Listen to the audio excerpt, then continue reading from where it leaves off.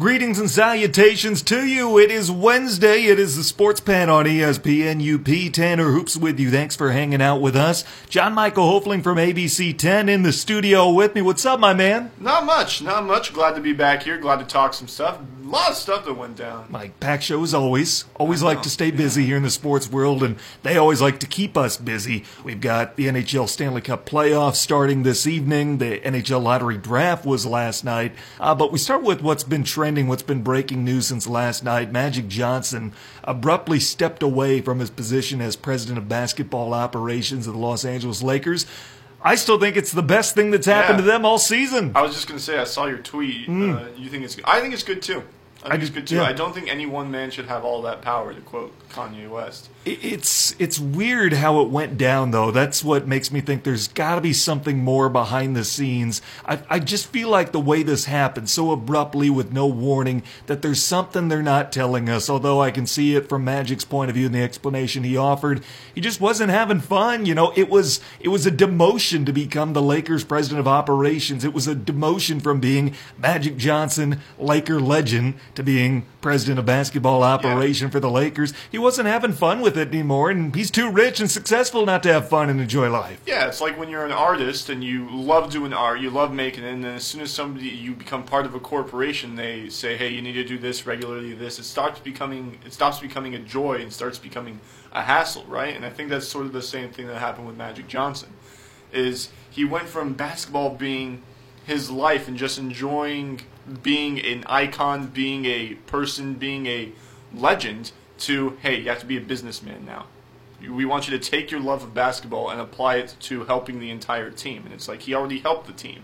Why does he need to go on and help them on the business end now? Here's a wild conspiracy theory. I don't believe it, but Okay. I want to throw it out there anyway because, you know, it's radio. Someone out there will probably believe it. I've got a few of those that are out there. I'm not on board with this one, but maybe somebody out there is. Magic cited the tampering rules and the fines, what have you, that he's been hit with as a reason for stepping away. He said Russell Westbrook and what he did the other night, the 20-20-20 game for Nipsey Hussle, he couldn't even tweet congratulations out to him because of tampering rules, and that he wasn't having fun in large part because of that. What if this is his way to get away from the Lakers? He's always going to be a Laker for life. This is his way to separate themselves legally and in the eyes of Adam Silver in the NBA. This is how he starts recruiting players to the Lakers. He's going to be an undercover agent for the Lakers. I don't think that's that much of a shoe-off theory. Yeah. Like, it makes sense, right? And I don't think he's doing it specifically for that.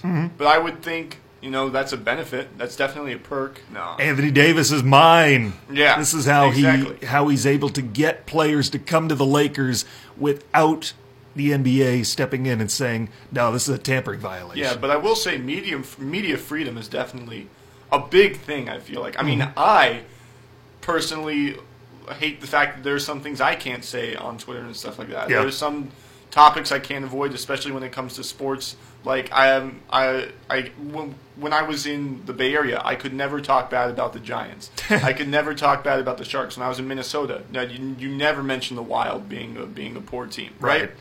And so we've gotten to that point with media, and now he's going to step away from that. He's going to be able to say whatever he wants. He's no longer with the team in that sense, so he can say anything he wants about, hey, he should come here, he should go here, and it's not going to have any sort of backlash, which I appreciate. Like, you don't want to make your fan base upset.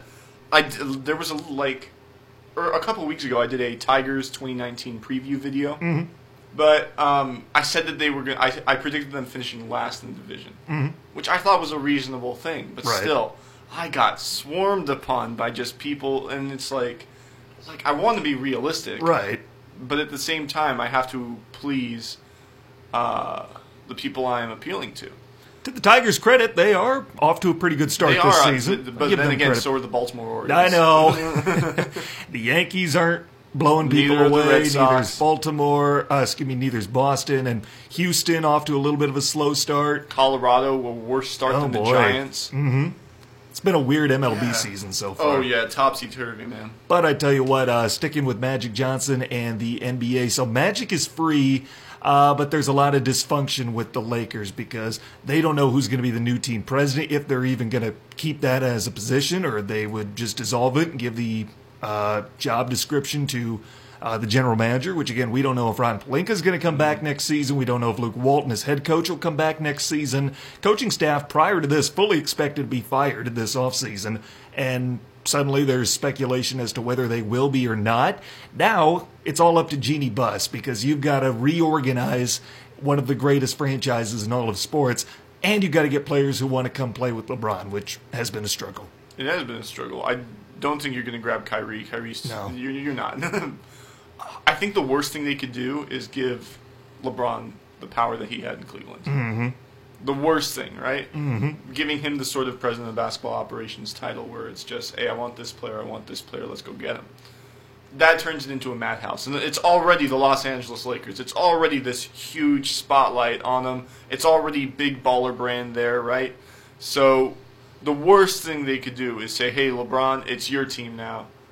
Just build it. Mm-hmm. That's not a way to win championships. No. I think the Lakers will make the playoffs again next year. Do you? Yeah, absolutely. If the Lakers were a playoff team, or if LeBron was not a member of the Lakers, do you think Magic would have retired? No, I think he's a big part of the reason why it became less fun. Yeah. Because you have a guy like LeBron, you grab LeBron, and all of a sudden the blame doesn't shift from having bad players, it shifts to management and who's at the forefront of the management. The Lakers have a lot of questions to answer right now. Kyrie Irving, they're probably not going to get him. They're not going to get Klay Thompson. They're not going to get Kevin Durant, certainly. Who are they going to get? Like, what would be a success? What would you call a success for the Lakers this offseason through free agency? What's the caliber player that they need to pick up? They need like a Kevin Love type player, in that somebody who can score and somebody who can score is a big, meaty hunk of points in the center of the court, but will not take shots away from LeBron James and will not take possession away from LeBron James. Maybe like a Julius Randle type player? I mean, perhaps. I think more LeBron has always worked as like a point guard style forward, right? Mm-hmm.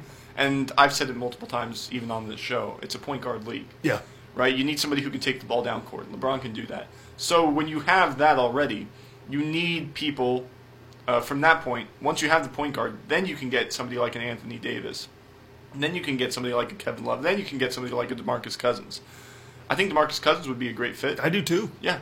I think if there's one guy in the league who can handle DeMarcus's personality, it's LeBron. Yeah. It probably is. I could totally see the fit. He'll win his ring this year with the Warriors, and then he'll go somewhere that wants to pay him. And the Lakers presumably would be that kind of team. Do they need to cut ties with the young guys that they're willing to trade? Because ever since it was made known that they were expendable, those guys just didn't play like they used to. You know, they played hard for Luke Walton, and then they realized, you know, they aren't necessarily unwelcome there, but they're expendable. Do they have a future with those? Like, can those bridges be rebuilt, or have they been burned beyond repair? They haven't been burned. Obviously, they're still there. And obviously, unless they want to destroy their entire basketball careers, they'll continue to play hard. They'll continue to work, despite not being wanted, so to speak. Because the Lakers have made it clear, and I think the players have made it clear, that they're not winning a championship with this core. Right. Like, you look at some of the pieces that LeBron has had around him, and it's not close when you compare the guys he has right now. You know, I mean, Kuzma's a good ball player. Kuzma can help you out. But then you've got maybe Josh Hart as your next most consistent option. I don't know about best. You like KCP? I like KCP. Oh, I don't know. What do you like about KCP? I'm not a big fan of him. Well, I like him and Brandon Ingram. I don't like either of them. Brandon Ingram, I feel like, is one of those underrated players. He can defend so well, and his shooting is a little bit off, right? Mm-hmm. He can't shoot the three, or he can a little bit, but he can barely shoot the three. But on offense, he's a facilitator. He does so well off ball, and on defense, he's great one-on-one. And when he has to switch, he struggles on pick and rolls and stuff like that. But Brandon Ingram is one of those guys where even when last year when Lonzo got drafted and everybody was like, oh, they should have drafted Jason Tatum, right? I was sitting there like, I would have personally still started Brandon Ingram. Why would you draft Jason Tatum when you have a guy like Brandon Ingram? You wouldn't pick Tatum over Ingram, though? And when he got drafted, no. Personally, if I was the Lakers and I saw who I had, and I was like, all right, we need, what do we need? Well, we have Brandon Ingram, and we have a good small forward in Jason Tatum available in the draft. Well, who do we have at small forward? Right now we have Brandon Ingram. Yeah, I don't think we need to rebuild at that spot right now. That's how I would look at it. The biggest thing, though, and you brought it up, is the three-point shooting, and they're a terrible three-point shooting team, the Lakers, right now. Getting Tatum over Ingram would fill a giant void that they have from that aspect, their ability to shoot the three, because Lance Stevenson is really their only consistent threat from downtown. But, the past is the past. What do they do now? They need to be a better three-point shooting team next season. Which is why I think they need to go hard for Klay Thompson. You think that there's any shot they can lure him away? No. Klay has said on multiple occasions that he's willing to take a pay cut. He wants to stay a Warrior for his entire career. Who would be a sharpshooter that's at least realistic that the Lakers... Because, they need one. They need some kind of shooting guard. They need to be able to shoot the three ball better than Lance Stevenson. You want to talk about a realistic three-point shooter? I think that would fill a lot of holes is Anthony Davis. Because Anthony Davis can't shoot the three. Mm-hmm. Yeah, he can. If we're talking just straight up small man, I don't even know if there's an elite one available right now. What about Kyle Korver? You think there's any chance they could bring him in? Kyle Korver is a role player at this point in his career. Yeah, but they need somebody who can shoot. He doesn't have to be a superstar. You can bring in a guy on a veteran's minimum and just give your team a little bit of an opportunity to be able to shoot from behind the arc. Okay, it's a three-point. Can we agree that it's a three-pointer league, and it's a point guard league, and it's a three-point league? Yeah. Right? It's all about shooting three, and it's all about being able to facilitate an offense. Mm-hmm. Kyle Korver doesn't. He shoots the three, but he doesn't facilitate an offense, right? Right. So that's the one thing about he's on the Jazz right now, and Donovan Mitchell can bring the ball up court. Mm-hmm. He's fine for facilitating an offense, which is why Kyle Korver works in their system. But even with him working in the system, even with them already having somebody to bring the ball up court, he's still coming off the bench. So when you put him in the Lakers system, if you don't have that guy that can bring the ball up court, he's not going to work at all because he's just going to be sitting in the corner, hoping that enough off-ball stuff happens to where he can get an open or he can get an uncontested look from three, and it's just not going to happen. But isn't it a product of what the Lakers have right now? Their guys bringing the ball up the floor, the point guards, they feel the need to take on the point guard and shooting guard roles. If you free up your point guards, give them the opportunity to facilitate, and that you've got that sharp shooting option waiting for you on the wings, I just feel like that can help the Lakers next season, taking that pressure off. They'll facilitate, but they don't need to be both the facilitator and the sharpshooter. No, that would help. It's obviously great to have multiple scoring options, but Kyle Korver isn't what he used to be. He's atrocious. He's a liability on defense. And I will say, that's one thing about the Warriors. The Warriors have been able to build this thing because they have so many good scoring options, but none of that matters when you have no defense. But then you have guys like Draymond who have consistently been regarded as one of the best defensive players, even though he's apparently overrated according to the player poll that just came out. And then you got Klay, who people say is one of the best defenders. Steph is amazing when it comes to steals. Kevin Durant is very lengthy and gets very good blocks. And you have Andrew Bogut, who prior to these past 2 years was their center and just that glue in the middle that sort of held the defense together. And now he's back. DeMarcus Cousins isn't the best defender. I think he's all right at the rim, but every one of those players serves a purpose on defense. Tanner Hoops, John Michael Hofling in the studio with you. We owe you our first time out when we come back. Good send-offs last night for Dwayne Wade, Dirk Nowitzki, plus Pistons are still on the bubble. Final day of the NBA regular season. We break it down next in the Sports Pen on ESPN UP. Check out the UP's live and local sports talk show, The Sports Pen. Weekday afternoons at 4 on ESPN UP and on the ESPN UP app. Welcome back, Tanner Hoops. John Michael Hofling with you. Glad that you're with us on your Wednesday afternoon. Good way to send out Dwayne Wade, Dirk Nowitzki last night. We knew it would be Wade's last home game going into the evening. We did not know that was going to be Dirk's. We assumed, but Dirk made it official after the game. Speaking to Dwayne and the Heat, I've never seen such a celebration for a team that just got eliminated from the postseason as what we saw last night. But good for Dwayne. Good way to send him out. Good way for Dirk. I like them both, and I'm going to miss them both. It was like an Adele concert. A little bit. Just so much like sadness, but it was so bittersweet. Taylor Swift. No. Taylor. I get down with Taylor Swift. I like Taylor Swift. I've been to Taylor Swift in concert. But, really? Yeah, but her songs are mostly about her being miserable. That's that's sort of like I always wondered what Adele concerts were like. Right. Like because it's just all their stuff is about sadness, but it's still people enjoying it all the time, right? I've never been to an Adele concert. I feel like Sam Smith, he'd probably put on a show like that. Maybe. But yeah, I mean, that's kind of how it was, right? It's just like everybody was so happy to see this legend retire happy and just enjoy the rest of his life. But at the same time, he's going to be gone now, at least for Dwayne Wade. And then when it comes to Dirk brought a different legacy, I feel like. Mm-hmm. Dirk changed the game. I don't think Dwayne Wade changed the game. Mm-hmm. Dwayne was great, don't get me wrong. Right. But Dirk was that bridge from Europe. Yeah, he was not only that bridge from Europe, he was a 7-footer that shot three-pointers. Mm-hmm.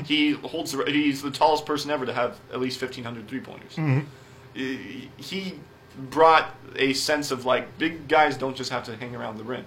They can shoot, which opened the doors for guys like Anthony Davis and guys like, sort of LeBron James. He's not a great shooter, I would say.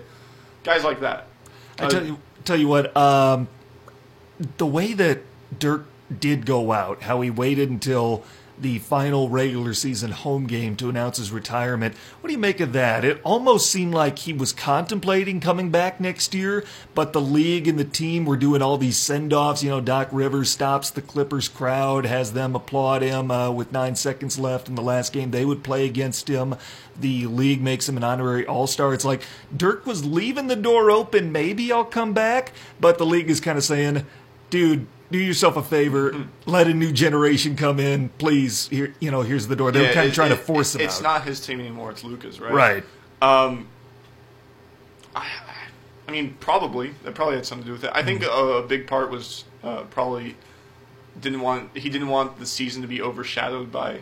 I mean, you have this new great European player coming in, and he's having this incredible season. What if the entire storyline the whole year wasn't, Luka's doing so great, but the storyline was, this is Dirk's last season. This is his last time taking on the Lakers. And every single game there was like, this is going to be his last whatever, If that's the case, I give Dirk a lot of credit because there's not a lot of guys who would pass up the opportunity for the spotlight. But I feel like he's had enough of the spotlight. And he's a good guy. Based on all accounts, he is just a good, classy guy. So he's not only going to be somebody that we're going to miss as a player, but as a guy that we get to see. Well, maybe we'll see him often. I don't know what Dirk's looking at for the future. Maybe he'll become like the Maverick. He'll help Mark Cuban or something. Yeah, why not? He can be like special assistant to the GM. Yeah. They always make positions like that for former players. I think the Mavericks are going to be great for years to come.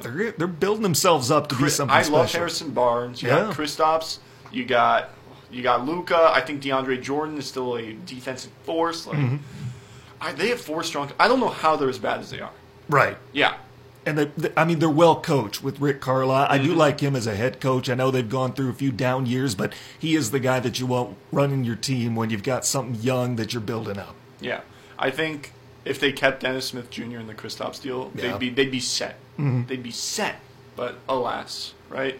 They're a team that's trying to get back to the finals for the first time since 2011, and I mean they're going to be up there here. Might be a few years, maybe a couple. But they're going to be a team that will contend. As long as the Warriors are intact, they have those core 3. It's going to be tough. Well, I tell you what, we've got this year's finals to look forward to, look ahead to, and today is the last day of the regular season. Still one playoff spot up for grabs. Pistons with a chance to lock it up this evening. They would need a win or a Charlotte loss, and Detroit will be heading to the playoffs. They'll be heading across the lake to Milwaukee and play the Bucks in the first round. That sucks, huh? In that, here's your prize. You get to play the 60-win Milwaukee Bucks. Well, it's not only that, but it's just, everybody here is either a Piston or a Bucks fan. It's just... they're going to love that series. They got to face each other in the first round, though. I know. They're going to get in probably as a 500 team, maybe just below 500. I wish it was like I don't wish that the Bucks were like a 4 seed, but I wish these were 2 teams that were like closer as far as the standings, because kind of loses its luster, this rivalry that we know the Bucks are going to win this series. Mm-hmm. I mean, I'd kind of like to see it be a competitive series just for the fan atmosphere around here, but We know who's going to be winning this series. At this point, I don't think there's any team in the East that can stand up to the Bucks. Really? Yeah, the playoffs always seem to be who's got the most star power. Like, even when LeBron was a 4 seed with the Cavs last year, nobody could stand up to them. I mean, the Celtics could, but they didn't even have Irving at that point. And if it wasn't for the epic heroics of Brad Stevens and Terry Rozier, I don't think they would have lasted 7 games. The playoffs always seem to be who's got the best player, or which player is the hottest. And nobody in the East is even close to the same level as Giannis. I would agree. Yeah, and he's my MVP pick. Yeah, he's my MVP pick too. I mean, I could go on and on about him, but Harden does not deserve it. No. And let's not kid ourselves. Paul George isn't in the conversation anymore. I mean, he's up there, but he's not going to win. He'll finish third, right? But come on. I mean, Giannis will win the MVP, or he should win the MVP. No, I don't know. I still think Boston's got all the talent there to be something special. They've got to put it together. I mean, there's something they haven't figured out. I know, but they've got the talent there. At some point, going through adversity maybe in the postseason, I know they're going to get a little bit of that with Indiana. That's like what their adversity was last year, was losing Gordon Hayward and losing Kyrie. And now they don't have that. Now we came into the season, everybody was like, oh, who's going to beat them? Like, no one's going to touch them. They took the Cavs to 7 games without Kyrie and Gordon, and now it's like they don't have that same sort of chip on their shoulder. Everybody was projecting so many things, and they're falling short. Well, they're not consistent is one of their biggest things. If they can play consistently to at least 3/4 their team potential, I mean, they're about as good as anybody in the East. I still think Boston's got the team that could challenge Milwaukee, Toronto, Philadelphia, their powers in the East, but they just flat out don't have the depth or, frankly, the talent at the top that Milwaukee has. Hot take. I think the Pacers are going to bounce the Celtics. You do? Yeah. Okay. Why's that? The Pacers just work together. They have moved on from Paul George. They don't need him anymore. And they have built a new identity, and they work for that common goal. Whereas Boston doesn't. Every player seemingly has their own agenda, beside maybe Gordon Hayward and Al Horford. Every player is working towards something different. Kyrie's on his way out. That's an entire other media circus happening. Indiana is so sound. They are quiet. They're like Boston is like the loud, drunk guy in the Kung Fu movie that talks a huge game. And Indiana is like the wise monk that just sits there and doesn't say a word until he has to fight, And I feel like Indiana is just, and even though Boston might have the bigger names, might have more of a reputation, Indiana is just sitting there knowing that they have a good chance to make something of themselves right now. I can't poke holes in that argument. I hope you're wrong, because they've moved on from Paul George. They've even moved on mid-season from Oladipo. If somebody put a gun to my head and said, name 4 players from the Pacers if you want to live, I don't think I could do it. I don't know. You got Miles Turner. Yeah. Bojan Bogdanovic. I mean, who else? Brandon Knight? Is he on the season? I don't know. Either way. So I'm dead. I'm probably dead, too. I couldn't do it. I mean, but they do have that team chemistry, and that's so big in today's game, because Boston arguably has the most talented roster top to bottom in all the NBA. I mean, they arguably do, yet they just can't put it together. They don't have that team chemistry. I think Brad Stevens has sort of lost his luster as well. He's certainly not coaching as well as he did last year, or maybe even a couple of years ago. I thought he was going to be a shoo-in for Coach of the Year. Yeah. Last year he should have got it. I agree. And I don't know. I don't know what happened. I don't know what goes into the minds of a lot of these voters. We got a little bit of a tangent. We were talking about the Pistons and Bucks potentially, and slid over to the Celtics. Keep in mind, Pistons haven't clinched yet. They'll have a chance to do that tonight with a win or a Charlotte loss. Good thing for them, the Pistons are playing the Knicks. So, got a shot to get into the postseason, a pretty good shot as well. Took care of business last night, first and foremost, against Memphis, winning 100-93. Andre Drummond continues to be a double-double machine. What do the Pistons need to do tonight? I mean, is it as simple as you've got a really bad Knicks team that's won 17 games? Basically, just go take care of business. Yeah, don't beat yourselves. Don't turn the ball over. If you don't turn the ball over, they can't score. No. Manage the clock. Make this a low-scoring game. I feel like the best way to win this one is You're better at every position. Man for man, right? The Pistons are just better at every position. Right. Manage the clock and don't make it a high-scoring affair. If you play a defensive game, they can't match up to you on defense. They can't match up to you on offense. This game should end up being like 90-74 or something like that. Tanner Hoops, John Michael Hofling in the studio with you. We owe you another timeout. When we come back, Major League Baseball's had its ups and downs, topsy-turvy. We talked about it a little early on. We'll talk about it more next in the Sports Pen on ESPN UP. Check out the UP's live and local sports talk show, The Sports Pen. Weekday afternoons at 4 on ESPN UP and on the ESPN UP app. Welcome back to the Sports Pen on ESPN UP. Tanner Hoops, John Michael Hofling with you. Here's your Sports Center update. The Minnesota Timberwolves are finalizing deals to retain both head coach Ryan Saunders and GM Scott Layden. Last night, 39-year-old Jamal Crawford scored 51 points, becoming the oldest player in NBA history to reach the 50-point threshold in a single game. And finally, Minnesota Twins utility player Willians Astudillo broke Ty Cobb's record for career batting average through 35 games, needing the minimum number of at-bats to qualify. He is hitting .374 through his first 35 career games. Minimum is 107 at-bats. Willians Astudillo, La Tortuga, breaks Ty Cobb's record. I don't know if I'd ever would have thought that. It's great to see. Isn't it great? I love it. He looks like a young Bartolo Colon. I was just going to say And Bartolo was skinny when he was Willians Astudillo's age. Yeah. It's the weirdest thing. But I love Willians Astudillo as a Twins fan. He's quickly becoming a fan favorite. Twins are having La Tortuga night coming up. Oh, yeah. And man, he's so much fun to watch. He's one of those guys that is athletic and looks so unathletic, it almost makes you mad, kind of like Phil Kessel.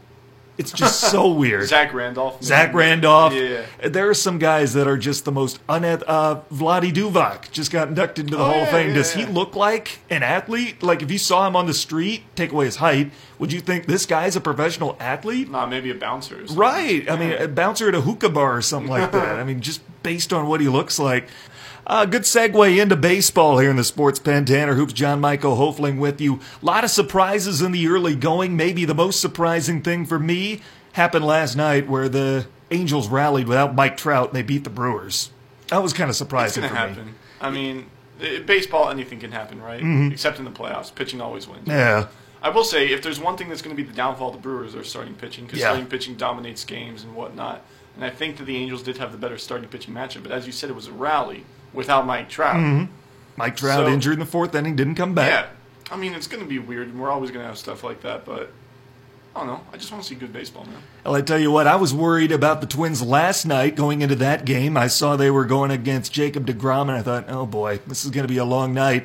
And they end up taking him yard 5 times. In fact, Mitch Garver, one of the backup catchers for Minnesota, became just the 3rd player to hit multiple home runs in a game off deGrom. He joins Giancarlo Stanton and Mark Teixeira. So pretty good company to be a part of. Yeah, it's all right, you know. No, that's not a bad group to be a part of. A couple of future Hall of Famers in there.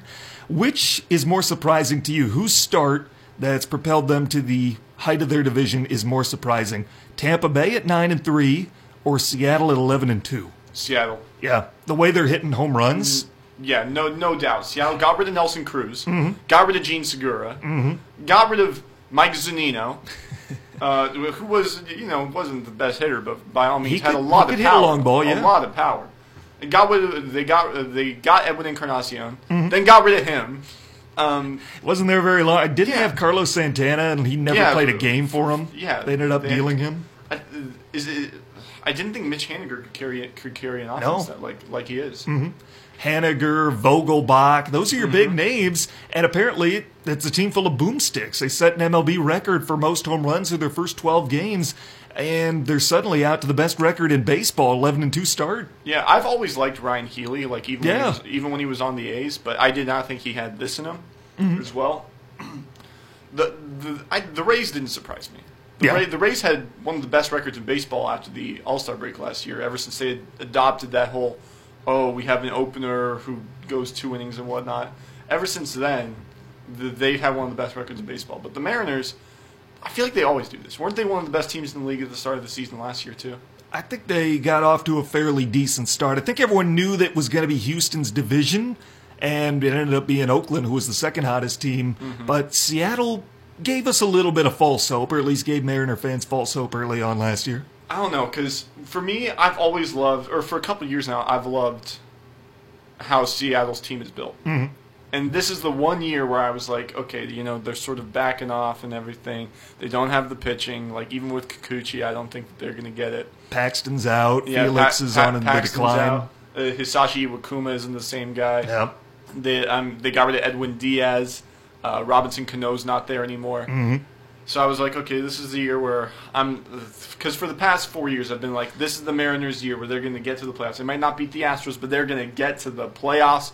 And then this year I was like, all right, they're going to come fourth in the division. I still think that's going to be the case because there's no way Baltimore has a great year, right?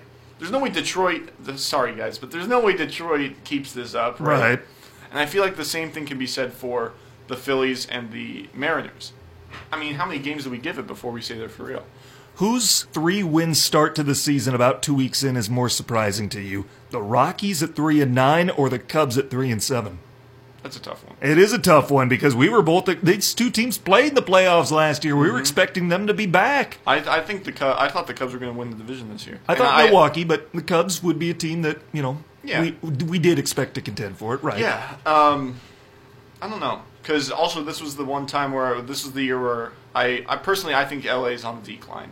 Kershaw's not the same guy that he was. Jansen has had struggles the past couple of years. Corey Seager's getting hurt, losing Manny Machado. Yes, they'll have Justin Turner for a full year, but Chris Taylor's not the same guy. Right. Cody Bellinger wasn't the same. So I thought this was the year that Colorado really strutted their stuff and just gave Arenado that extension. They were trying for something. I think Kyle Freeland's year was a little bit of a fluke, but still, nonetheless, I thought he was going to have a great year.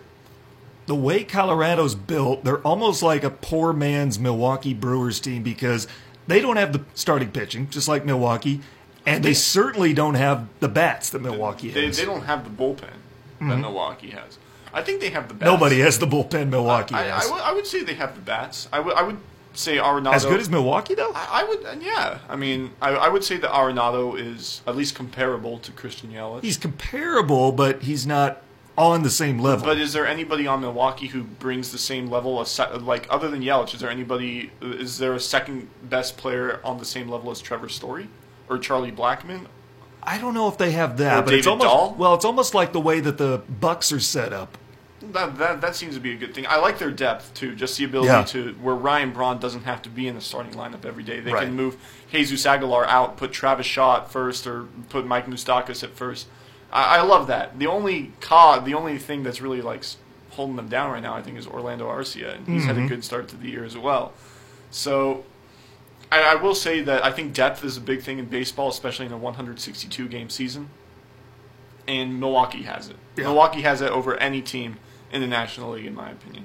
The Phillies are out to a 7-3 start. They lead Atlanta by half a game in the NL East. Are the Phils for real? No. No? No. Why's that? Just because I don't like Bryce Harper. I obviously I think they're for real. I mean, I don't want to say it, but yeah, they're for real. Yeah.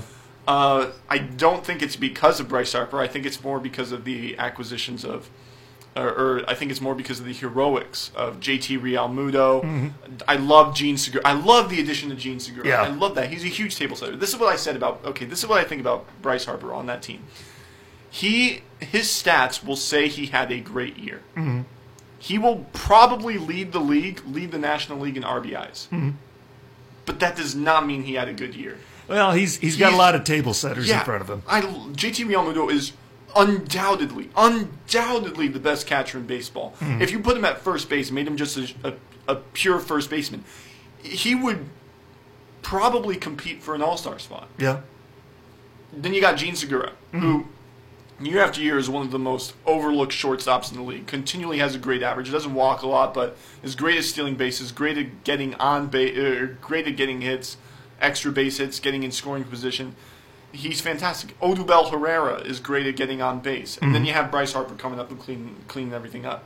Bryce Harper will hit 240 with 31 bombs and 130 RBIs that does not mean he had a good year. And he'll be an all-star. Yeah, he has to be an all-star every year. I'm a huge Rhys Hoskins fan. I like him a lot. I love him too. Yeah. Great power bat in the middle of the lineup. And Andrew McCutchen still got something left in the tank. Very great much, outfielder. Very much so. Yeah, they're going to be a team that's going to contend for the East. I think they're going to win it. I think Atlanta's not going to be far behind. I don't think they're going to win it. I think it's the best division in baseball this year. Arguably it is. Because even the Mets are a strong team now. I didn't think the Mets would be good, but they're over 500 in the early going. They can pitch. I don't know that they have, bats to compete. I mean, Robinson Cano. They're not bad, but they're not able to compete in that division, I would say. Okay. That's fair enough. I have them coming fourth in that division, too. But I still think that it's the Nationals division to lose. Really? Just everywhere along the board. Full seasons from Juan Soto and Victor Robles. I think Anthony Rendon is great. Trea Turner, if he can get back and they're still somewhat in the running, he's going to come back and provide an extra spark. I mean, Kurt Suzuki's a great catcher, too. He's still got some left in the tank. Best starting pitching in the division across the board. A bullpen that is good but not great, but still, I'd say it's like fifth best in the National League, so it's still great. It's still pretty good. Across the board, they are built to win this division. Tanner Hoops, John Michael Hofling in the studio with you. We owe you our last time out. When we come back, we finally drop the puck on the Stanley Cup playoffs this evening. What to watch for next in the Sports Pen on ESPN UP. Check out the UP's live and local sports talk show, The Sports Pen. Weekday afternoons at 4 on ESPN UP and on the ESPN UP app. Welcome back to the Sports Pen on ESPN UP. Tanner Hoops, John Michael Hofling with you. Glad to have you with us. We turn our attention to the ice, the NHL, and we drop the puck in the Stanley Cup playoffs this evening. 5 games, Columbus and Tampa, Pittsburgh and New York, St. Louis and Winnipeg, Dallas and Nashville, Vegas and San Jose. I know you're a fan of one of the teams in there, as am I. Trying to be unbiased as possible. Which one's the most compelling game to you? I would say Tampa Bay and Columbus. Really? Not because I think it's going to be close, because I think it's how Tampa Bay is going to set the table for the playoffs. If they lose the first game, there's no question that they're going to win the series, right? But if they lose the first game, that's sort of like, maybe they're not the same team. Maybe the pressure's getting to them in the playoffs. I just want to see how they handle this supposed to be easy first round for them, right? Right. And Columbus does have a pretty good team, I'd say, but they haven't put it together yet. So how does Tampa Bay handle this first round matchup? If this goes even 6 games, I'd say, they're done. Right. I don't think they're going to get it. They just don't have it in them. They're not the same team in the playoffs. And I think this first game is going to be a predicament of that. You think back to last year, Washington was down 2-0 in the first round of the playoffs. They came back. They played Columbus, by the way. They came back to win the entire thing. But unlike Tampa Bay this year, they didn't have the expectation of being the team that's going to win the Cup. Tampa Bay comes in with all the pressure on them. They went 62-16 this year. Most wins ever. Right. For the most wins ever. Tied the 96 Red Wings. And if they don't win the Cup this year, it's going to go down as one of the biggest failures in hockey history. 73-9 Golden State Warriors looking at you. But it's exactly that. They have the history. They are very, very, very much alike to the 2008 Red Wings who ended up winning the Cup. They need to. They have to. They need to. If Washington came into last year's postseason with they're a good team, but they're going to fall to Pittsburgh. They're not the same as the Lightning. They don't have it in them. Like, what more are you going to do? They're like the Dodgers lately. How are you going to build a better team if you can't win with this one? I don't know how they get better. Like, where do you go into the offseason? Where do you hit the drawing board and say, this is where we need to get better to win a Cup? I mean, where do they need to improve if they don't win this year? I can't think of a single spot, right? Right. Yeah. Maybe like third line defense. I don't know. I think they could get better on their penalty kill. Yeah. But that's the only spot, right? Well, and the thing is, they're playing Columbus here in the opening round, and it's going to be a good test because of the way that Columbus is set up. I know that they're the 8th seed overall in the East, but the matchup could be a tough one for Tampa Bay because you've got Bobrovsky, who can be a top-tier goalie when he wants to be. You've got some guys that can score the puck on the top couple of lines for Columbus. They're not deep by any stretch, but they've got some top-tier scorers, and they got a couple of defensemen that can really make you pay. Seth Jones leads a pretty good D-man group over there. So they're not deep by any stretch, but they're top heavy, and the guys they have at the top make them dangerous. Yeah, I will say this was a team that wasn't anything, and then built up at the trade deadline. Everybody was like, "Oh, they're going to be a lot better," and didn't really come out of it. Didn't never really put it all together. Those are the scary teams, right? Mm-hmm. Those are the teams where you're like, okay, they never put it all together, but what if they start to put it all together, right? So I think Columbus could be scary. I don't think they are. Mm-hmm. I think they'll get ousted in 4. Do you really? Think it'll be a sweep? So at ABC 10, we all put together a bracket. I have Tampa Bay winning the whole thing. 4-5-5-4, winning the Stanley Cup in 4 over the San Jose Sharks. What? I tell you what, Tampa's got to be the favorite. I mean, there's no close number 2. If you look at the Vegas betting odds, I'll tell you who's second right now. The San Jose Sharks, which I 100% disagree with. Really? Yeah. Why? They won 3 games of their last 10. Yeah. They did win their last 2, but that means they won 1-7 before that. And their last 2 games were sort of at the point where nobody really had anything to fight for. I get the feeling that they have very much oversold the Nashville Predators. Their best team was 2 years ago. That was their chance to win the Cup. I don't know if they're getting past the conference semifinal round this year. They're not getting past the Jets, in my opinion. No. Or the Blues. And the Jets have been underrated. The Blues and the Jets, I think, are the best teams coming out of the West right now. And they play each other tonight in the first round. I mean, that's going to be a dogfight series. Mm-hmm. I do give the edge to Winnipeg there. I think that they have the capability to be in the conference finals this year. Calgary has got to be the favorite in the West right now. At least for me, I'm thinking Calgary's the favorite, but I don't think they're going to win it. They don't have that postseason mentality. It's been a great season for them, but I don't think they're going to end up going to the finals. I think they'll make the conference finals and lose. Yeah, any team that relies on a 35-year-old Mark Giordano is skating on thin ice. Well, they got Goudreau.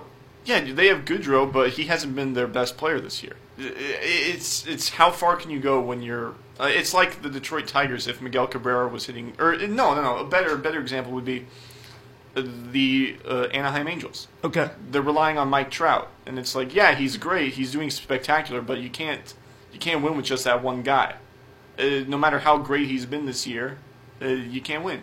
Tommy LaStella was looking pretty good with the boomstick last night. He's still around. Truth be told, I did not know Tommy LaStella played for the Angels before last night. Their second base spot rotates all the time. Yes, it does. It's one of the most inconsistent spots in all of sports. Ever since Howie Kendrick left. Yeah. It's been inconsistent there. I liked him. He was a good guy. It was supposed to be Ian Kinsler, and that didn't work out. I don't know. Yeah. I tell you what, looking around a few of the other matchups in the first round, Nashville has Dallas. I'm a little surprised Dallas is, has had the success that they've had this year. I know they've got some talent, but they're kind of like a poor man's version of Columbus. They're top heavy, but they're not as talented on top as Columbus is. Probably a 5-game series. I don't think any of the one seeds are gonna lose in the first round. No. I think Tampa's going to win it in 5. I think Columbus will get 1 game. Okay. There will be one night, I think, where Bobrovsky looks really good. Dallas, they'll probably get 1 against Nashville. Vegas and San Jose. 7-game series. You think so? 100%. There's no way it goes below 6. It'll be a 6-7 game series. Yeah, it is 6 to 7 games. 2-2 this year. The Sharks haven't had the best success in terms of offense against them, but when they have gone to overtime, which has happened twice, they've won both of them. So I think that this is what's going to happen. Vegas wins game 1 6-1. There's some absurd score where they just dominate. Game 2 goes to the Sharks 2-1 or something in overtime. And then from that point on, it just becomes this whole thing of, well, Vegas is dominating, but all of a sudden the Sharks lead the series 3-2. Like, well, what's going on here? Vegas doesn't have the same magic that they have last year. No. I mean, Marc-Andre Fleury is a different animal in the playoffs. But as long as the Sharks can have any sort of competent goaltending out of Martin Jones, if Erik Karlsson is anything close to 100% healthy, if he's even 80% healthy, the Sharks are built to beat Vegas. Everybody's got a Joe Thornton story for the playoffs too, so yeah, that'll work in their favor. Maybe this year he had the most goals in the season in 3 years, 4 years. So he's picking it back up too. I'm thinking that the Sharks are going to take that first round series. You look at Pittsburgh and New York, the Islanders. That is the series. That's going to be a tough one for either team. That's the one where I think it could go either way. That's the only one where I'm like, I don't know. I have no idea which team. I think it's a coin flip between who's going to move on, but I'd actually be surprised if it goes 7 games. I think that one of them is going to start to emerge and show dominance over the other throughout the series.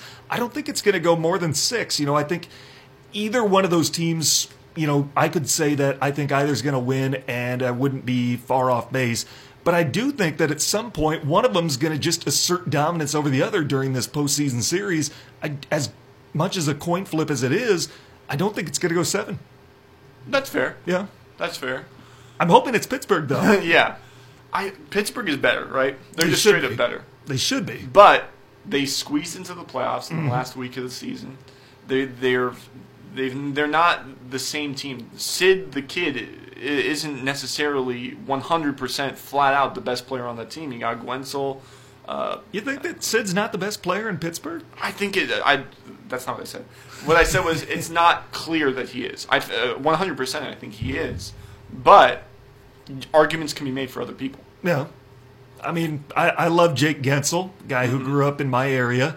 Evgeny Malkin, Phil Kessel. I mean, they have such a great team. And even Letang, I think. Yeah, just, not from a statistics standpoint, but just being able to control the puck, and his plus-minus speaks for itself.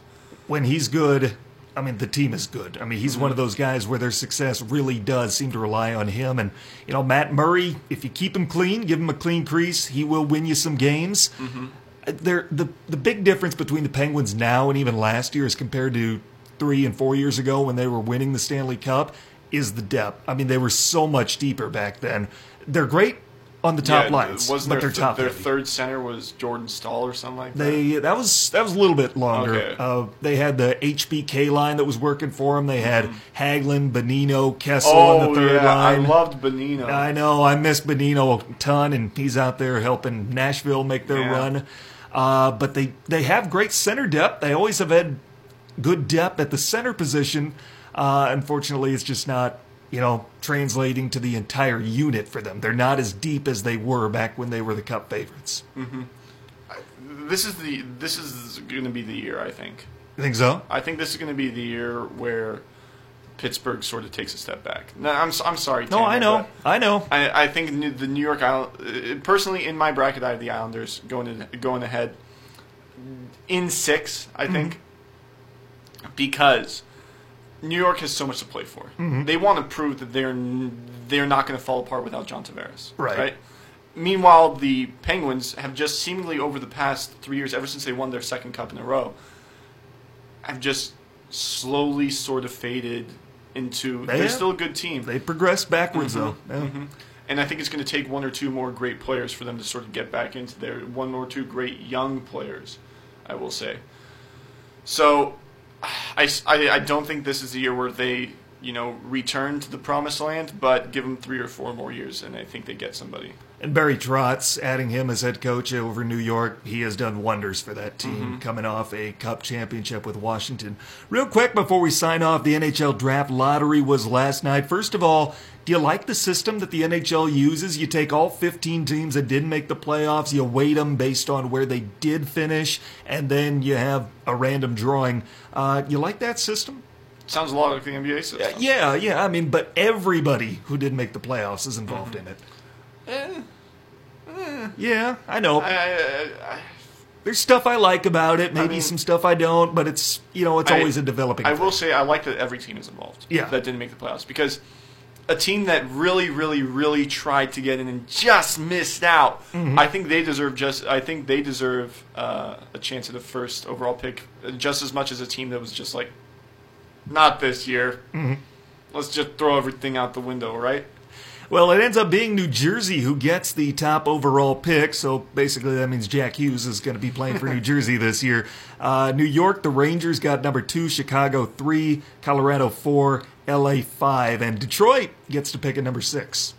So we'll see. We'll see what they can get out of that. When was the last time the number 6 overall pick made anything in the NHL? I feel like the top 3 always end up being something good or right. You get to the point where maybe the top 2, 3 they play right away. They get to the NHL immediately, and beyond that, you're probably going to have to wait a few years. Maybe there's one guy that you get late in the first round that by the end of the year he's up. I don't know. For me, it's those first 3 guys and then undrafted guys. Yeah. I mean, Artemi Panarin was great. Yeah. I mean, he's been great. He's still great. Mm-hmm. And he was undrafted. Yeah. But other than that, I mean, you take a look at every rookie of the year from, like, the past, since, like, 2000, you could say. Mm-hmm. And it's always one of those top two, 3 guys. That'd be a great question to find out. I might do that once we sign off. Who is the best number 6 overall pick in the NHL draft, or who has done the most lately? Yeah. I don't know. I'll go back and look through a few draft charts. Appreciate you as always, my man. Looking forward to having next week. Of course. Yeah, I always love to be here. That's it for us here in the Sports Pen. For John Michael Hofling, I'm Tanner Hoops. Thanks for listening on ESPN UP WZIM Ishpeming Marquette.